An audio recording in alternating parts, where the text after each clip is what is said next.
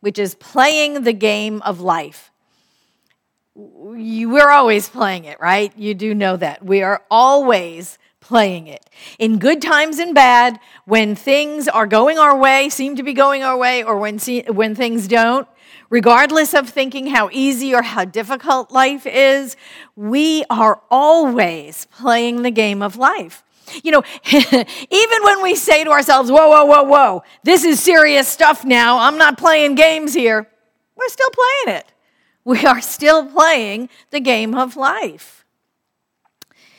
We are always, since we were born, we are playing this game. We'll play it until we pass from this existence and go on to something else. We are always and forever playing at this thing called life, at this game of life. And, and I think the biggest challenge is a lot of us don't know we're playing it. A lot of us just don't know we're playing it. And we might know we're playing it. Maybe some of us know we're playing it, but we don't know what the rules are. And then even if we know we're playing and we also have like a superficial grasp of the rules, we still don't know how to win, or even when we win, or what we win.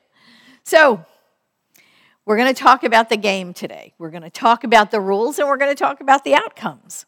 Because we are all here. We have all been born, which means you're automatically enrolled in the game of life. You are here, you're playing it, right?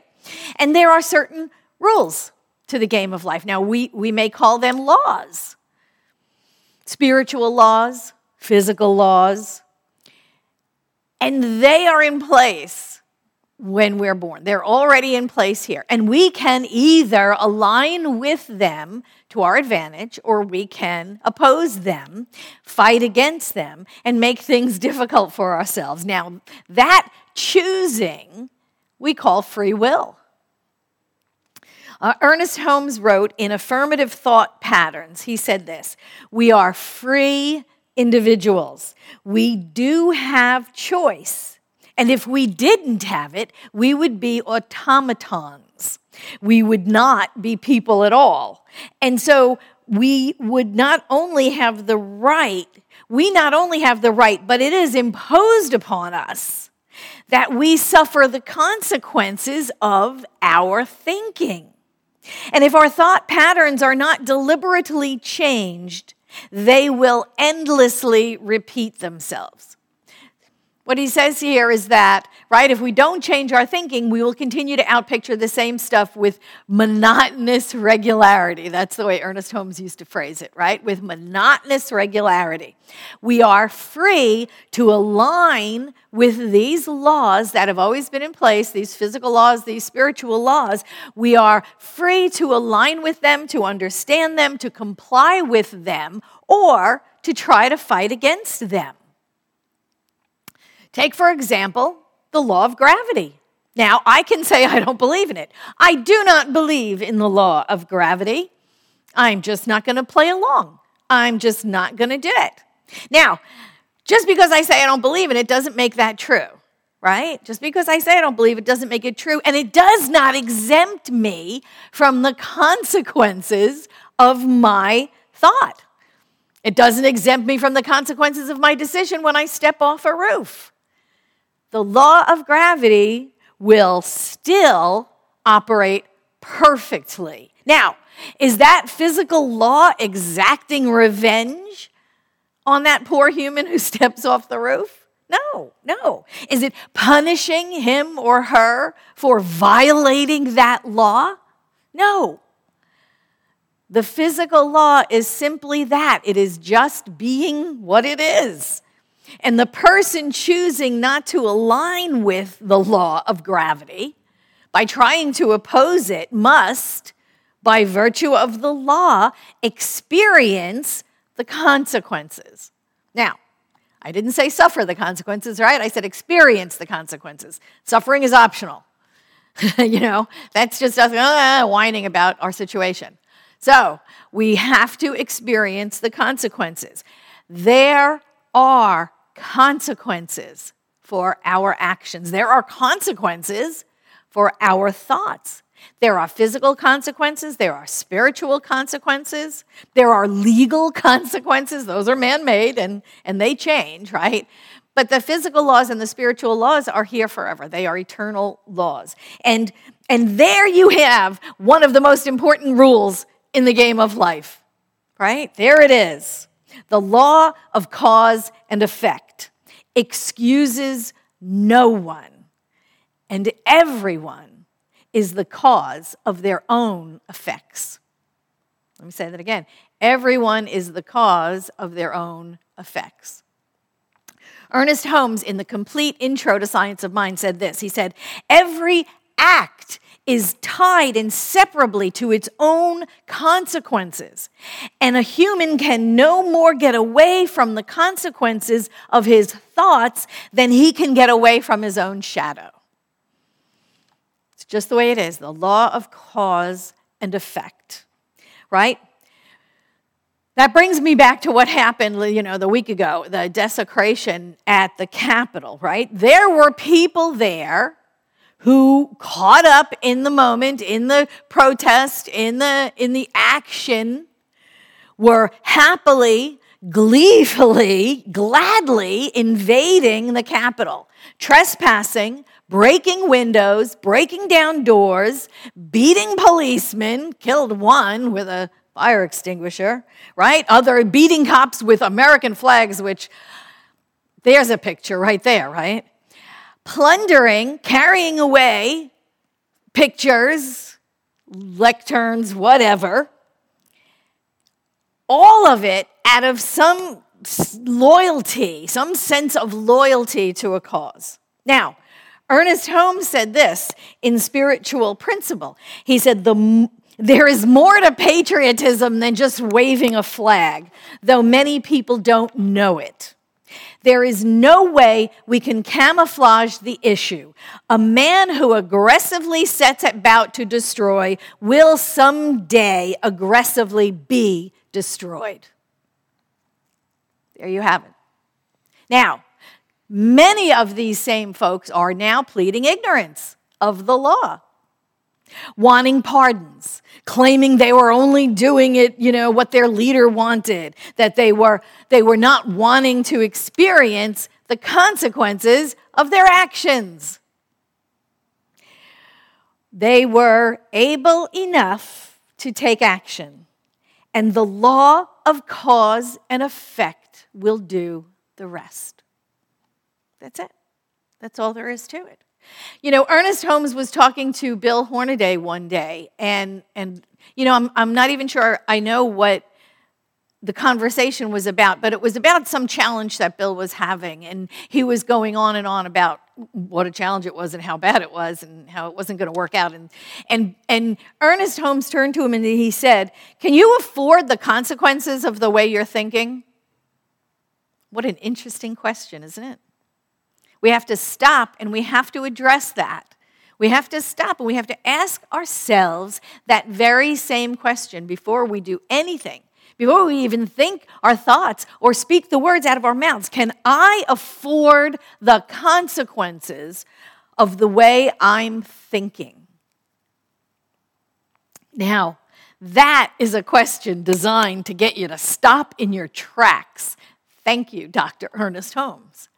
That's an amazing question. Can I afford the consequences of the way I am thinking? Right? I'm sure many of those people that went to Washington, D.C. and got caught up in that whole violent escapade, I'm sure many of them never thought through to the outcomes, right? They never thought through to the outcomes of their actions. But they were the causes of their own effects. All of the protesting now in front of judges is so much howling in the wind. It wasn't me, I wasn't there, I didn't mean it, whatever. There are consequences to our actions, period. That's it. The law of cause and effect is not punishing, it is simply doing what it does.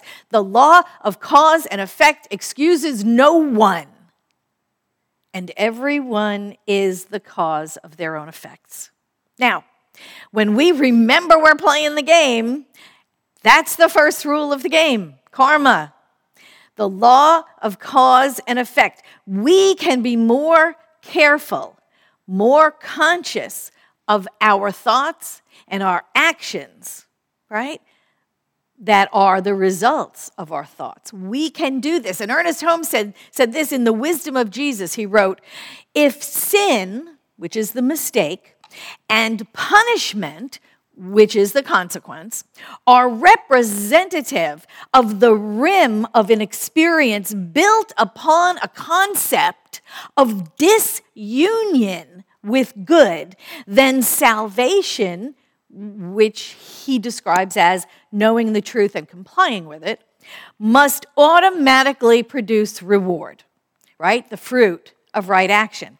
Since we are individuals, that we are permitted to pluck the fruit of experience of the tree of life, but must suffer the consequences, the fruits of our action, which is karmic law, or the law of cause and effect.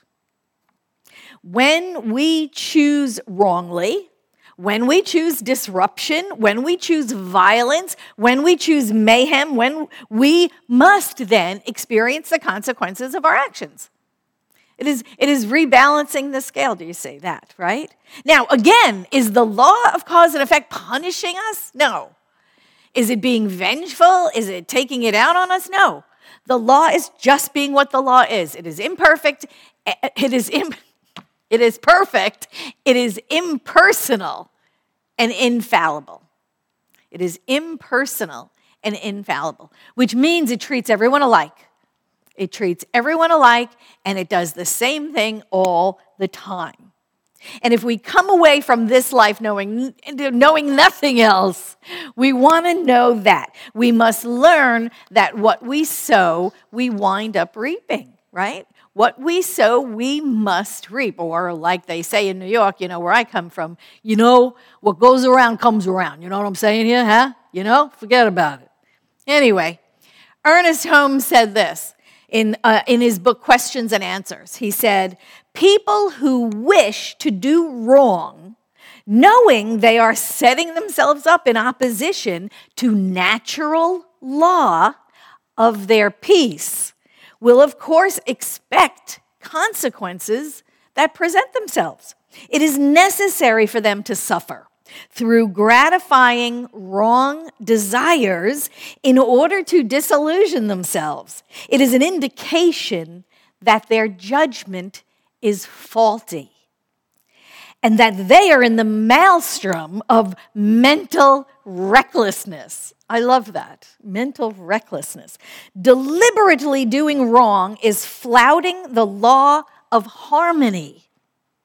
So the natural thing to expect in this case is inharmony of some kind. Expressing any of the wrongdoing is but the beginning of more trouble, and it heals nothing. What a wonderful, wonderful talk he must have. I'd love to hear the rest of that one. The law of harmony. This is what we're talking about. And last week, remember, I talked about getting back into balance.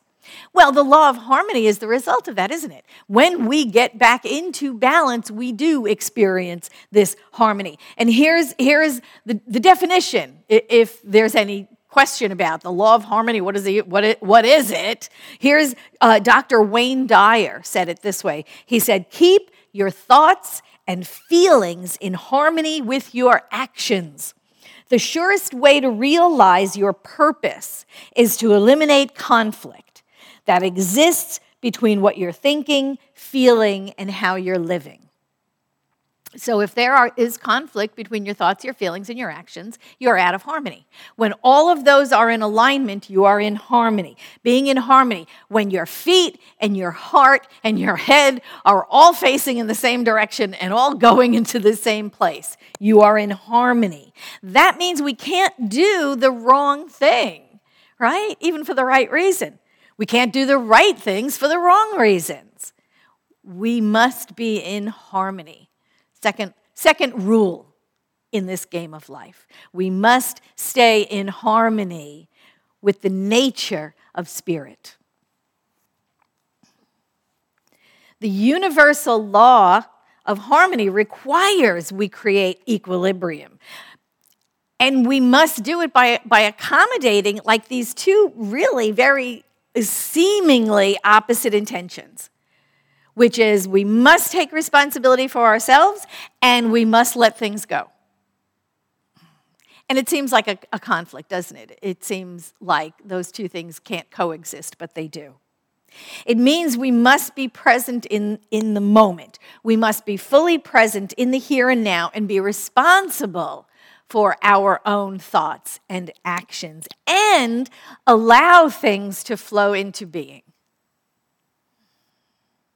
So we can choose peace, we can trust, and we can value instead of conflict and fear and judgment. Regardless of what's going on around us. We must choose the qualities of God, regardless of what's going on around us. We must choose to have faith and to trust our choice. We must choose love. We must choose joy. We must choose unity. We must always choose those qualities of God, right? And then we know our choices are always life-affirming. We will not be punished for choosing the qualities of God. We will not punish ourselves. What is it? Ernest Holmes said, we're not punished, for our sins, but we're punished by them. Because the choices we make result in consequences, always. There is no way to get away, right, from the consequences of your actions. You get to choose your actions, absolutely. But you don't get to choose the consequences. They are a result of the choices that we make. And when we don't accept others exactly as they are, right? Exactly as they are, we are literally handing our power over to them because there's something about them that makes us afraid or makes us angry. So we're literally giving our power away if we refuse to accept the flow of life exactly the way it is. Our willingness to accept others just as it is, our willingness to absolutely allow things to unfold just as they are is an indication of our commitment to working together in the universal law of harmony. Getting back to that, right? Now, this idea of these two things coexisting, our responsibility for our choice and allowing things to unfold in front of us, although they may seem different, people might even view them as a weakness, but they are not. This is true spiritual strength. The ability to be responsible and to let things be simultaneously. Sort of like unity. Unity is really what we're talking about here within the tension of apparent duality. How can these two things coexist? Well, they do. They do. To know that God is in charge and all is well and see that things are unfolding, maybe not the way we want them to, but to still be responsible for our own choice in the game of life, in what we're being presented. So, the other big law or rule that we have to activate in this game of life, or we have to align with, or we have to, follow, is the law of attraction, clearly. That's a big one. You've heard lots and lots and lots about it. You know what that one is. But we must align with the law of cause and effect. We must be conscious of the law of harmony. We must activate the law of attraction to fully immerse ourselves in this game of life. Because here's the deal. The universe doesn't care. Well, it cares. Maybe that's not the right word. The universe doesn't judge. There we go. The universe doesn't judge. The universe is love. That's it. Unconditional love. So I suppose it really cares very much. but it is unconditional love. It is not attached to your decision. It is your choice. Like Terry McBride said, you remember when Terry McBride was a guest speaker here, and he always used to say, the universe tells us, you pick the game, and I'll play with you there. That's another part. That's another rule, in this game of life, is that we are free to pick what game within the game we're playing. And the voice of the universe says, I'll play with you there. It doesn't judge us. It doesn't condemn us. It doesn't tell us, oh, no, don't do that. Don't, do this instead. It simply shows up and it plays with us. It plays the game of our choice, right? Want to be lonely? Sure, the universe says, go ahead. All the loneliness you want. We'll prove. The universe will prove to you that you're lonely, of course, because it absolutely supports your decision to play that game. Want to declare you're broke? Absolutely. The universe says, okay, here, have some more unexpected bills, right? So we can just prove you are so broke. The universe will play with you whatever game you decide. Want to be angry? You got it. Here's some more effects that will absolutely drive you over the edge. You can just get as angry as you want. And here's some more folks that'll really tweak you. The universe will support whatever game you're playing. Ernest Holmes said this in Give and Take. He said, we have to learn to change all of those sad and morose images in our thought. Life will bring us back what we send out. There is nothing that can change that. But we can change is our innermost being. And it isn't as difficult as it sounds. It takes persistence. It takes a realization that this is true. It takes the will to do it, the faith to believe it, the hope to expect it, and the enthusiasm to enjoy it. And then we make a game of it. And we let it be a play of what we want our life to be. And if we do this, just as certain as we do it, good things happen. So, it's not about this effect or that. It's not about a particular job or a certain person or a city you just have to be in. It's about you. It's about you. It is about you loving yourself and accepting your wholeness. When we love ourselves, we don't need acceptance from others. We don't need approval of others. We don't even need love of others. Self-love is absolutely fulfilling in and of itself. We are free. We are free from others' judgment. We are free from the desire to please others. We are free from our own insecurities. When we come to know ourselves as that divine emanation of spirit, when we completely and unconditionally love ourselves, we're winning. We're winning the game right there, right? We've already won the game of life. If we are picking and choosing among the qualities of God to express, when we are in alignment rather than opposition, we've already won. Ernest Holmes said this, for life to be filled with happiness, health, harmony, love, and friendship, we need to believe that the kingdom of God is really at hand, that this kingdom contains everything necessary for our well-being and is now our experience in the game of life. As we accept it as being ours. We've already won this game of life.